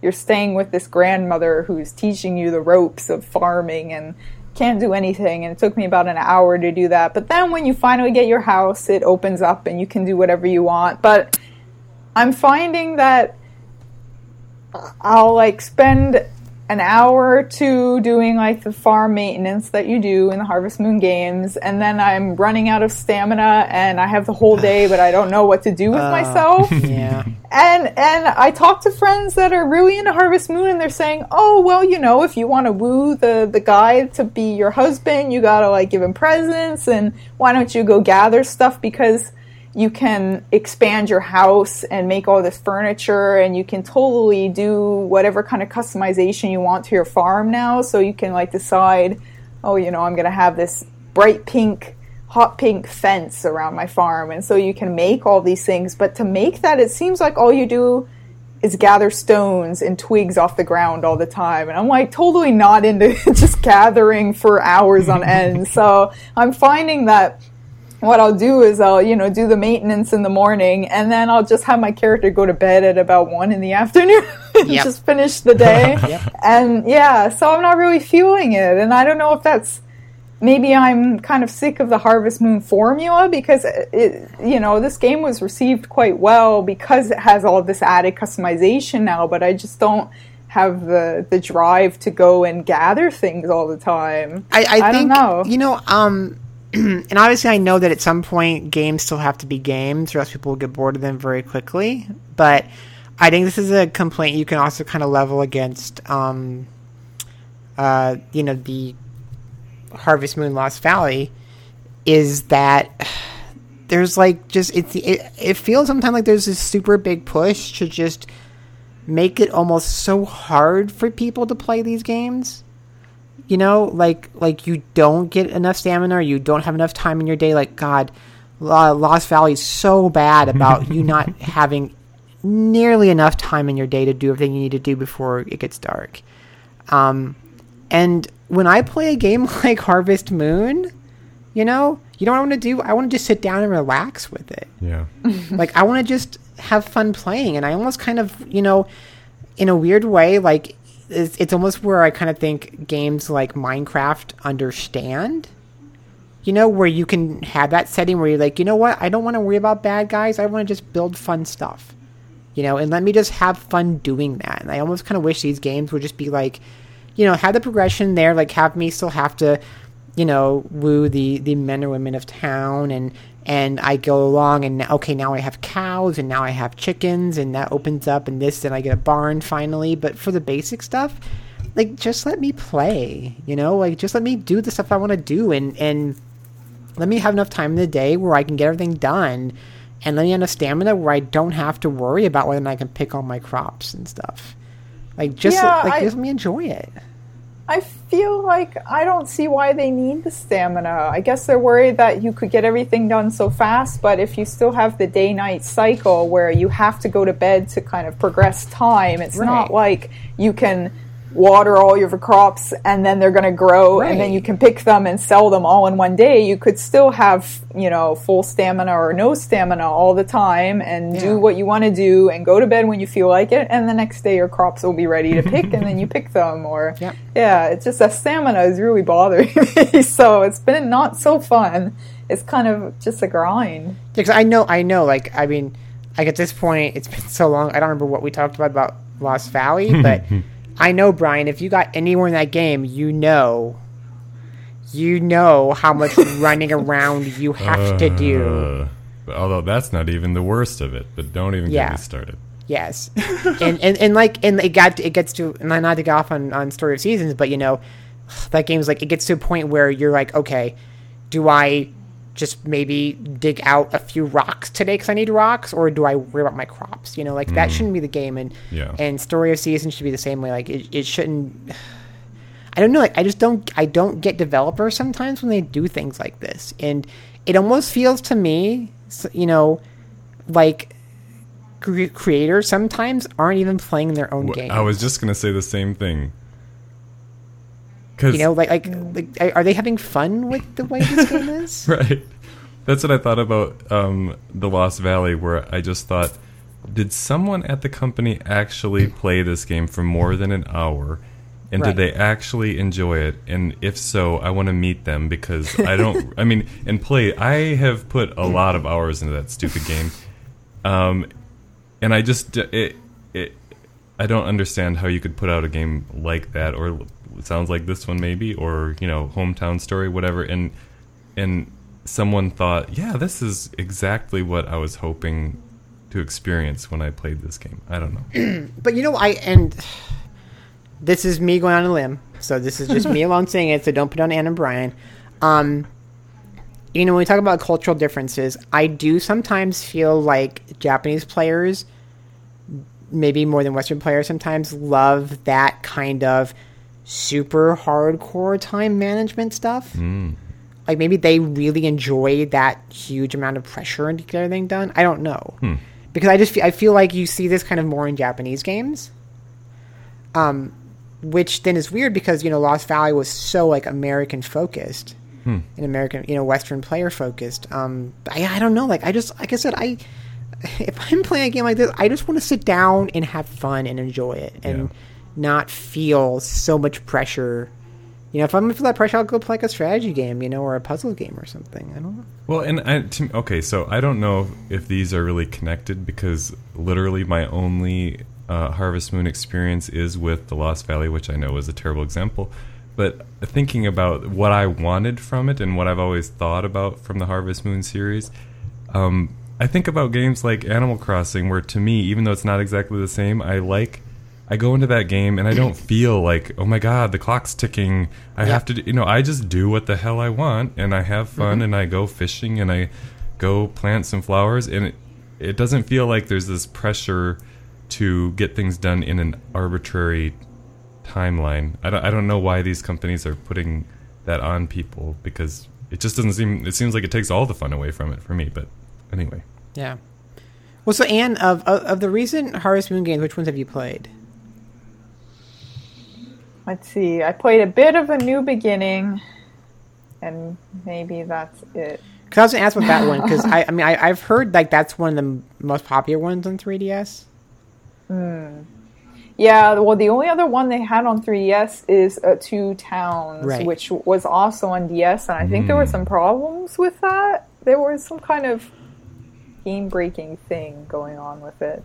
So, yeah, as I said, from what I've heard, a lot of people are saying that they like Story of Seasons more than A New Beginning because of all these customization options, and there are things to make it more convenient, like you can water crops much more quickly and stuff, but it's like, I never thought that the speed of watering my crops was the issue, It's the day that's the issue. And, I played a Harvest Moon game on the Game Boy Advance, so I'm not sure which one it was now, I can't remember, but it was one of the very, very early ones, and I didn't feel like I had that same problem when I played that. Like, I really felt like I could enjoy my time more in that game, even though I had stamina and even though there was a day. Same thing with the Wii one, that I also can't remember the name. There are too many of them. I played a few of them, like though. 28 Harvest Moon games. Yeah, No, it's not like I don't kidding. play Harvest Moon games and I don't enjoy it. I just feel like for some reason, either it's my personal mindset, maybe it's because I don't have a lot of time right now.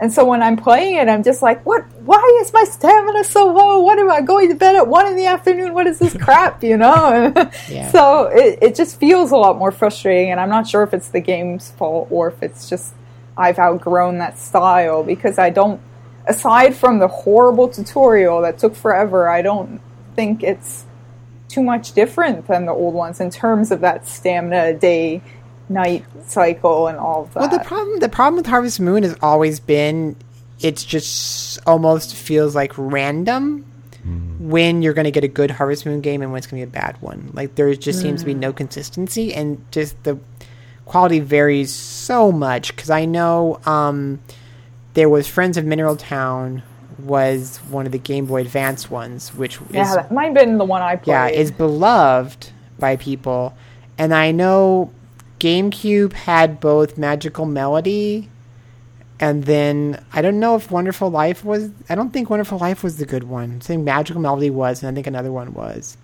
But you really, because there really is like 28 different Harvest Moon games at this point, so you have to actually sit down and study for like an hour. Like which games to even look at getting.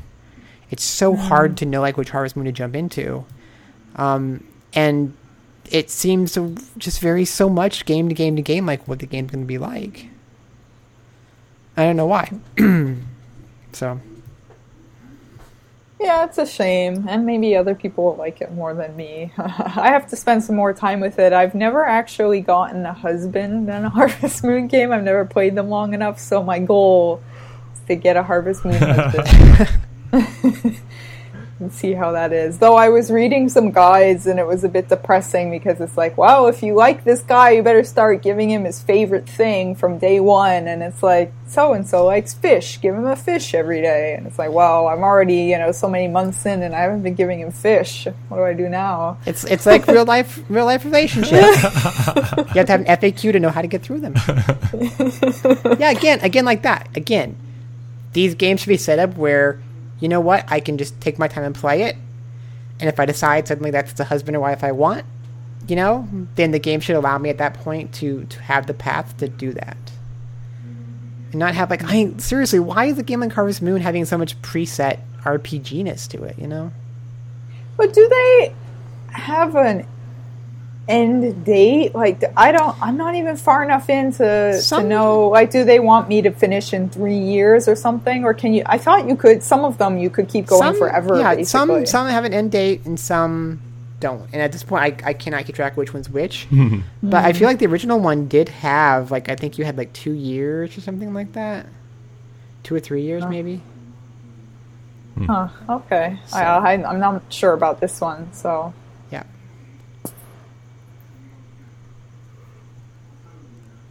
Well, there you go. Yeah, that's it from me. Sorry, that wasn't much of cheerleading. No, it's a good thing to know, because I have a copy here, and so I've kind of been wondering what to do with it. If I really want to jump into it or not. And so, yeah, you know what? A year ago at E3, I saw the new Harvest Moon, saw Story of Seasons. I was so excited, and now I'm just... They both kind of... Seems like they both broke my heart. But I haven't played Story of Seasons yet, to be fair. So, Brian? Yes, and actually it's funny, I had a similar situation to Anne in that the games that I was considering cheerleading, I've talked about quite a bit on my blog, and I just feel like people are probably bored with it. However, that said, I need to bring up, because I feel like I didn't bring I think one game that you mentioned on here a long time ago I played for the DS, which was Pop Cutie, and I liked that, and I mentioned that here. And then so I've been going through this little series on my blog where I play through every DS game I have to just try to, because I have so many that I haven't played, so I thought I would play through my backlog, and one of them is My World, My Way. Oh, yes. So... And the funny thing is, I wasn't originally going to cheerlead this, but now this is what I'm going to focus on. It's an interesting game in that there are various aspects of it that I feel like I shouldn't like, because it's very repetitive. Actually, I should go back. It's a game, it's an RPG. It was localized by Atlas. It wasn't originally released by Atlas in Japan, but it's an RPG starring kind of a spoiled princess who I think it's like an adventurer comes to a party that she holds, and she falls in love with him, and he won't give her the time of day because she's just this spoiled princess. So she decides, I'm going to become an adventuress myself and show him, and he's going to love me. And so she starts on this RPG, and in a way, it's a very, very repetitive game, because you kind of go to a town, and every town has, an inn and a shop for weapons and an item shop, and a mayor who asks you, go kill 5 salamanders, and you go into the overworld, which is 15 tiles, and you kind of walk around and you kill things, and you kill the 5 salamanders, and then you move on to the next town, and it's basically the same thing over and over. And even most of the time, the mayors and the shop owners look alike, but for some, the writers do a really good job of kind of making it an in-joke, hey, haven't I seen you before? And no, no, you're thinking of someone else. And yeah, I don't know, the characterizations are so cute, and then I just kind of like the gameplay for some. I like this overly simplistic, I don't have to trudge around in an overworld for an hour.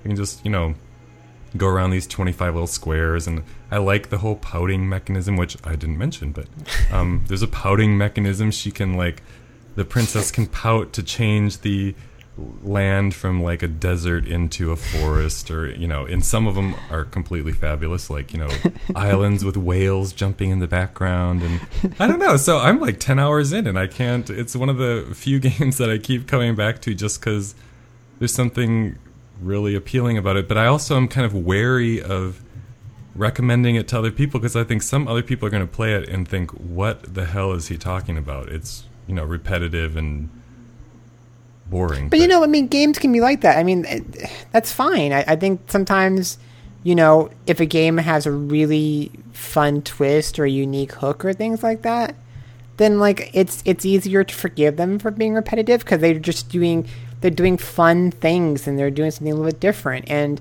I mean, you know, at the end of the day, like, the pout mechanism, okay, it's really just, you know, some sort of, like, just player choice option. Yeah. It's you know what it is, but it's just the way it's presented in the game and the way it's used. It's just such a fun little element, you know. And I don't know, like, I really liked the character when I played it. And I mean, you know, you're supposed to, like, not totally like her, but like her in a way at the same time. Yeah. So yeah. Yeah, I don't know. Like, I think it's okay sometimes if games are repetitive, as long as they have those, you know, those hooks to them. Yep. And I don't know if you've thought of this, but I didn't know until, you know, I fell in love with the game, and I've been doing a little research on it. I didn't realize that there was kind of an updated PSP version released in Japan, and so now every day I have to stop myself. I am going to buy it soon, but I haven't bought it yet because I'm like, oh, I want to play through it on the PSP, and they allow you to play as, like, an alternate version of the princess, and so you know you like a game when you're willing to buy it a second time, you know, for a different system. But yeah, that's my cheerleading. I am surprisingly, so far you're 2 for 2 with the random DS recommendations. Yeah. And the Japanese name, like, I always like Japanese name because the Japanese name is literally "The World Revolves Around Me." Yeah, which is kind of like an equally little fun way. And it has a really fun cute, name. like, logo too. I think where one of the symbols is made to look like someone sticking out their tongue and winking, or I can't remember, but it's yeah. cute. Yeah.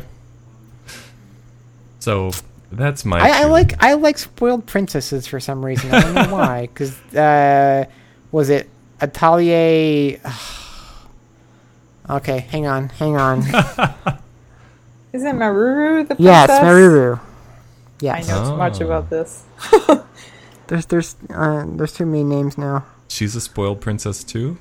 Yeah, she's a princess, and she kind of has, not to this level, but she kind of has some of those princess powers where she can kind of, like, demand parts of her land to change and stuff, I think. Huh. In different, in kind of more Atelier ways. Huh. But, yeah. We didn't mention that too. Well, I guess, I don't know, was Shali announced by the time we did the last podcast? Maybe it was. It's out. It's out, that's right. Yeah. I'm playing it, actually, but I haven't played enough to really talk about it. I need to get to that too. There's so many games I need to get to. You know, Madhu, so are you done with your cheerleading? I'm sorry. I am. On your toes. Okay.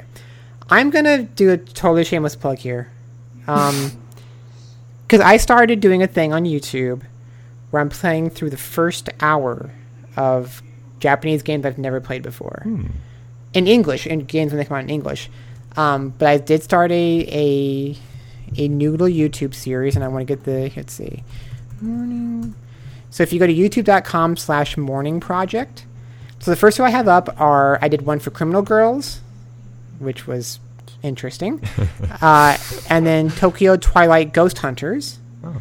And I just recorded one for the upcoming Operation Abyss New Tokyo something legend. It's a 3D dungeon crawler by the same people who did oh god, my brain tonight. They did another dungeon crawler for Vita recently. Demon Gaze? Demon Gaze, thank you. Yes. Yes, same team.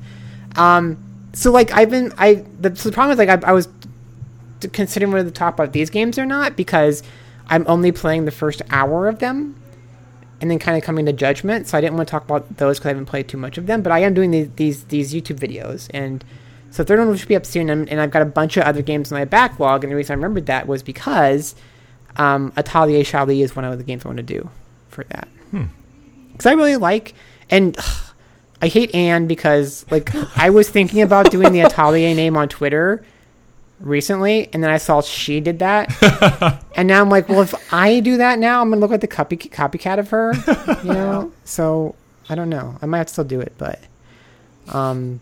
you can still do it. We can all do it, and then we'll be like the cool crowd. It would be the cool thing to do. But see, like your name works, and my new name works for an Atelier name. But I don't know about Atelier Brian. Well, that just sounds. It has to have a rhyming, or it has to be a cutesiness. Atelier Ohala. How about Brianna? You know, with an A. See, I've always hated that name. I'm sorry if anyone listening to this is named Brianna. It's not my favorite name. I don't know. We can come up with another one. Of course, then you need like a more Atelier name. I'm like Bryruru or something. I should say it wasn't my idea. Somebody called me that, and I thought it was really cute. So whoever it was, they're probably listening. So thank you for. I mean, to be fair, like the naming rules at this point aren't that way, but in the early days, it was like Atelier Muddy and Atelier. You know, like those kind of things. And now it's Atelier Charlie, so it's kind of like these E names, but you don't really have to have that. So you know what we'll do? Like, have to find the big list of Atelier game names and find something that Brian can fit into there. Okay, it'll be my alter ego. Yes, there you go. And then like we need new cover art that is like us, like a Atelier game. That's what we need. So I'm gonna make my game. So I had two choices today for my cheerleading game. The first choice was Mortal Kombat X, which I didn't think would fit in with this podcast. So the only other choice I had, considering what I've been playing recently that I can talk about, is Xenoblade Chronicles 3D. So this, of course, was one of the 3 Operation Rainfall games. Those were the RPGs for the Wii that people desperately begged Nintendo to bring over here because Nintendo had forgotten that the Wii existed and that they had to release games for it. So it was that and Pandora's Tower, and then what's the last one? Somebody? The Last Story. Yes. Last Story. Yes. So it came out on the Wii, but the problem was it was a GameStop exclusive, and it wasn't out for very long. So it was on a platform that came out late in the life of the Wii, so it was on a platform that in the West was kind of going away when it came to hardcore players, and it was a GameStop exclusive, and it wasn't around for that long, so it was kind of a hard game to maybe get into for a lot of people. So when Nintendo announced that they were going to do this new 3DS thing, they announced that the first game that would be only playable with the new 3DS would be Xenoblade Chronicles 3D, a 3DS port of that Wii RPG. Did either of you play this game when it was on the Wii? Yes. Oh, no, I own it, but I haven't played it. What did you think of it, Brian? I really, really liked the open nature of it. I thought it was really, even though kind of like strangely low poly for the time, it was really pretty, and I loved running around and the open nature of it. I think the reason I stopped is the gameplay is not the fighting gameplay, kind of like automatic. As soon as you get close to someone, you start swinging. It didn't do it for me, and I for some reason that turned me off to the point that I stopped playing. And that's what I was curious about, because this it reminds me in many ways to Final Fantasy XII. Because Final Fantasy XII was this game that came out where it almost felt like they were trying to take in a traditional Japanese RPG and merge it with an MMORPG. And that game had kind of mixed opinions, because one of the things about it was, your AI partners, you kind of set up what their AI routines would be, and then they would just fight for themselves for the most part. So Xenoblade Chronicles was kind of the same way, and what you're saying, Brian, is, battles did feel very automatic in a lot of ways. And it, again, was a very MMORPG-esque experience, and so it kind of seemed to really be hit and miss with people. Because, it was trying something that I think still wasn't really all that common in Japanese RPGs. That kind of mixture of those two worlds.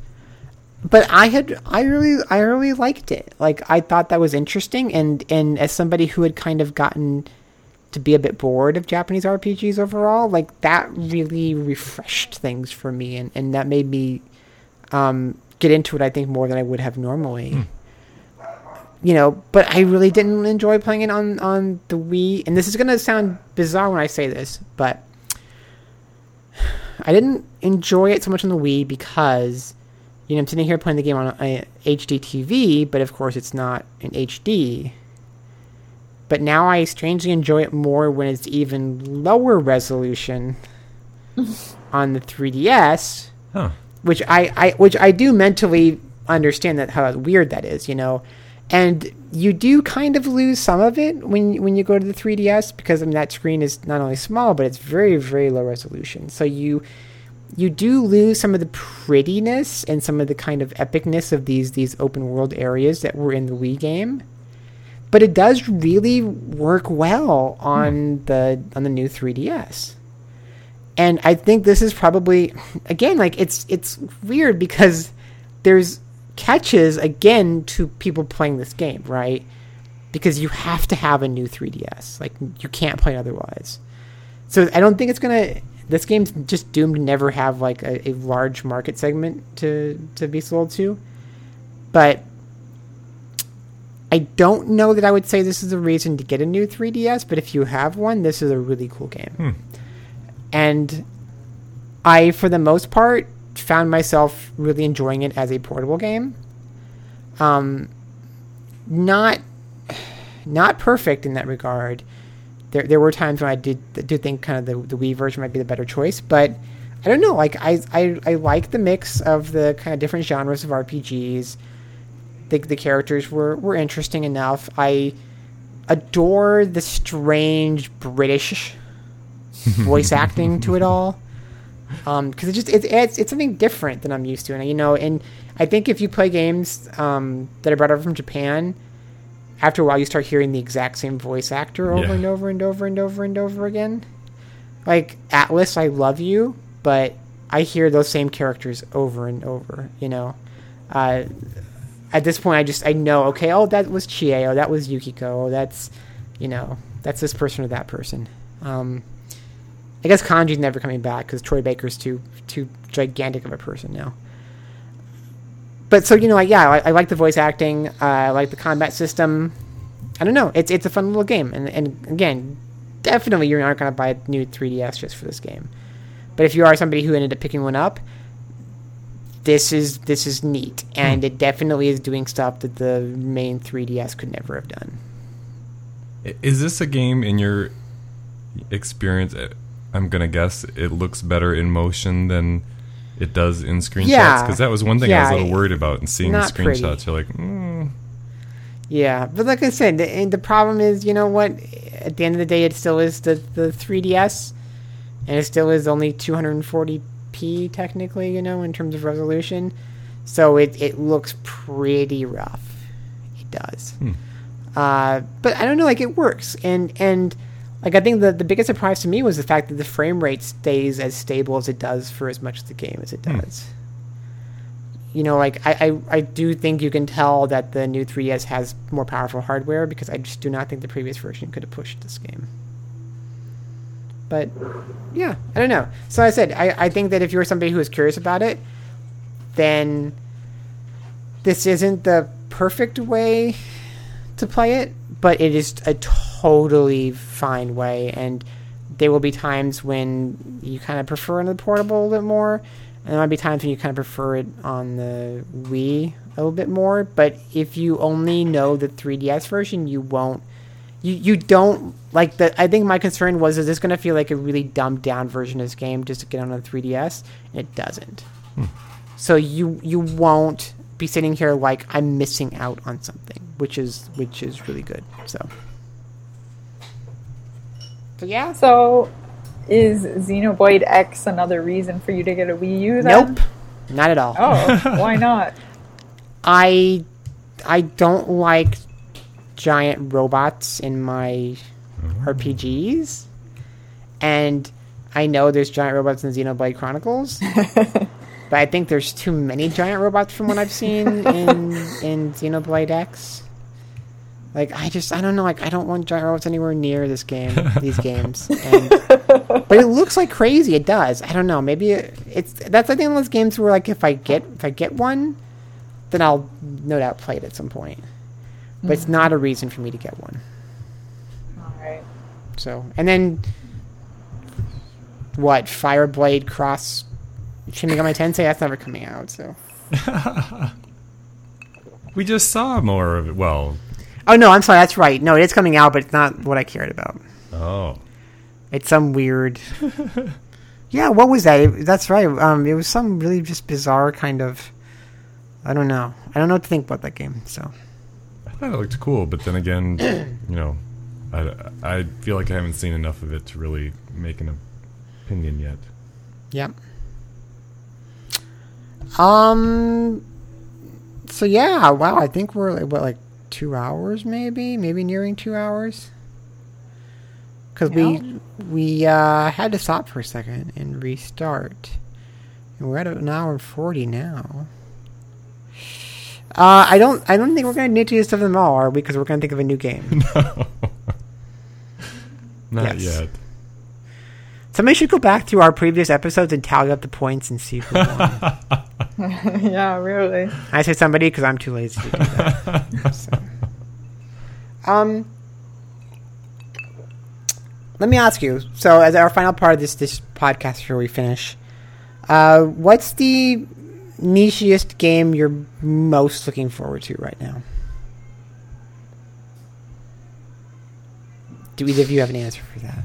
A game that is yet to come out? Yep.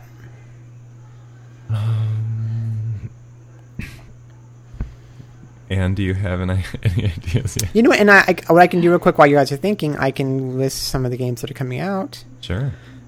So we have, you know what, I'll do this. I'll kind of do this as like so people know what's coming out. So in May we have Devil Survivor 2. We have Hyperdimension Neptunia U. We have Lord of Magna, which I think is still listed as being May. Is that not May?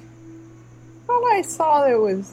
Did it get June, bumped? But I could have made up June just like I made up the new title. So Yeah.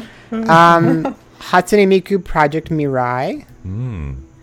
Attack on Titan, Humanity in Chains. And then in June, we have Operation Abyss, New Tokyo Legacy. September, we have that crazy game, AU Senki, the World Conquest, where you have, was it like waifu Thomas Jefferson and waifu Attila Hun and stuff like that? Onei-chan Bada Z2 Chaos, if you like killing zombies with bikini cowgirls. Etrian Odyssey 2 Untold, the Fafnir Knight, that is coming out in September. Lost Dimension, Dungeon Travelers 2, The Royal Library, and the Monster Seal. Still in September, we have X-Blaze Lost Memories, One Piece Pirate Warriors 3. Here's a game I know you two love, Senran Kagura 2, Deep Crimson. November brings us Disgaea 5, Alliance of Vengeance.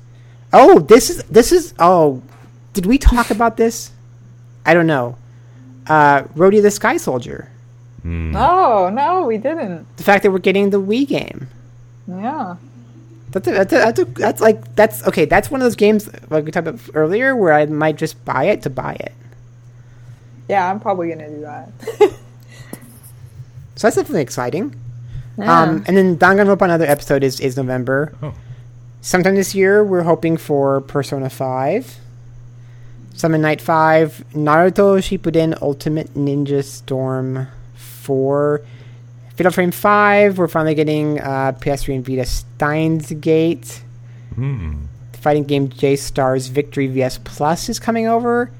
I am hoping, and this is a game that Anne has to play more of and report back to me about, I am hoping we get an announcement for Style Savvy 3.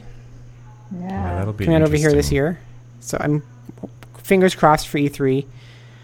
Cost of Heroes 3, the PC version of Corpse Party, Persona 4 Dancing All Night, Dragon Quest Heroes, Yakuza 5, Yokai Watch just got announced. That's 2006. Yeah. 2006. 16. I'm sorry, 2016. Yes.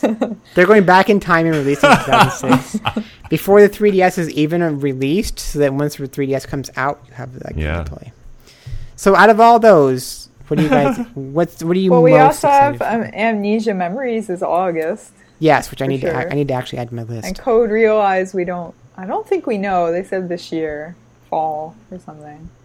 I think that will be, the problem is I've gotten to the point where I import all of these games and then they're announced and I have them all already. So how excited can you get when you've got a copy sitting on your shelf already? So probably Code Realize, because I haven't played that and I literally just bought a copy last month and I'm really interested in that one. So, Well, of you the know- Otome games, that's my most anticipated, I'd say. Maybe you should stop being a language trader, and maybe you should actually support English releases of games. Yeah, I didn't say I didn't rebuy them. That's the problem. I should be more careful about what I'm buying in Japanese so I don't have to buy it twice.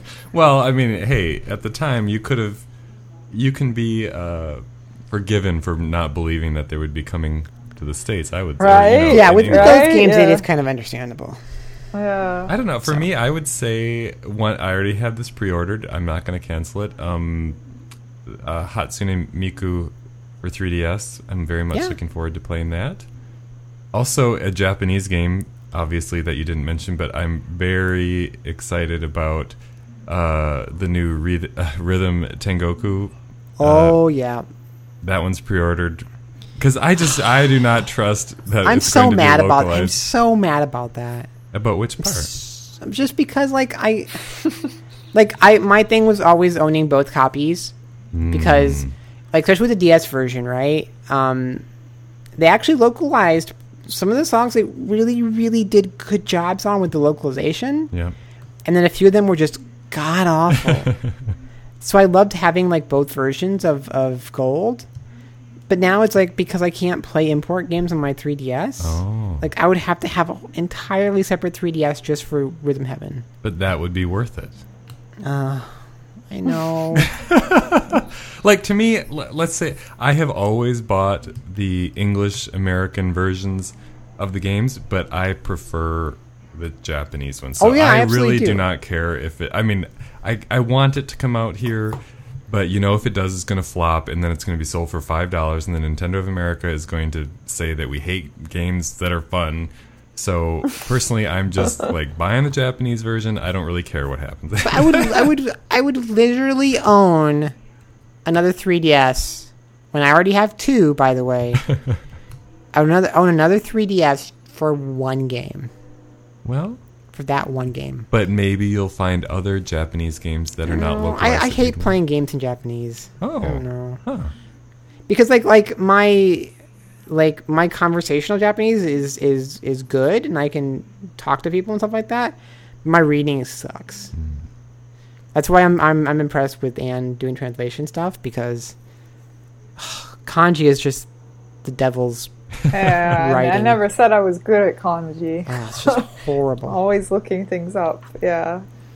It's Yeah. kind of, a lot of people say this, and I think it's true, and maybe people that don't study languages don't understand how frustrating it is, but, even if you have a very high ability in the language, when you want to play a game for fun, it's still kind of exhausting to play it in your second language. You know, it every is. time. So that's why a lot of times I'll import these games and I don't get so far in them because I'm at the end of the day, I'm going to pick up a game and relax, and I'm like, ugh, I don't understand this, and then it's just frustrating. So yeah, sometimes you would prefer to play the English version. No, that's why I don't do it. Yeah, because it's Yeah. I don't, You know, I have friends who would just sit there and do like the kind of dictionary playthrough, you know? Like, what's I this don't word? do that What's at this all. word? Yeah. What's this word? You know, and I'm like, I just want to sit down and play this game. Like, this game's already taking like 100 hours. I'm not going to spend 500 on it because I'm translating everything the entire time. So, Yeah. But style savvy, I mean, Girls Mode 3, I should be alright with that so one. much. So, I want Yeah. that so much. See, there's 2 games now. yeah. If they don't, But no, if they don't localize it. that I have some faith is going to come to America. Like I said, I mean, if we don't get an announcement from E3, then I'll start getting worried about Yeah. how long it's going to take. But this is my dream situation right here, absolute dream situation. They're going to announce Style Savvy 3, right, at E3, and then between when the announcement and then when it comes out, let's say it comes out in like September, right? They're going to be like, oh, we just remembered that females have small hands. So we're going to bundle Style Savvy 3 with the small new 3DS. And then I'll get both together and it'll be a perfect world. And they'll release a pink one, right? Or- Because the last Styles having to come out brought me my pink and white Yes, that's true. 3DS XL. So far we're not doing too bad. And then was the first one wasn't bundled with anything. I don't think so. No. I'm going to like and hate them if they bring out the smaller new 3DS, because I've kind of just given up on the only way I'm going to own one is if I buy a Japanese one. But if they bring it out, I'm going to have to buy it if they bring out one in North America, because I would replace probably my original 3DS, but I don't know.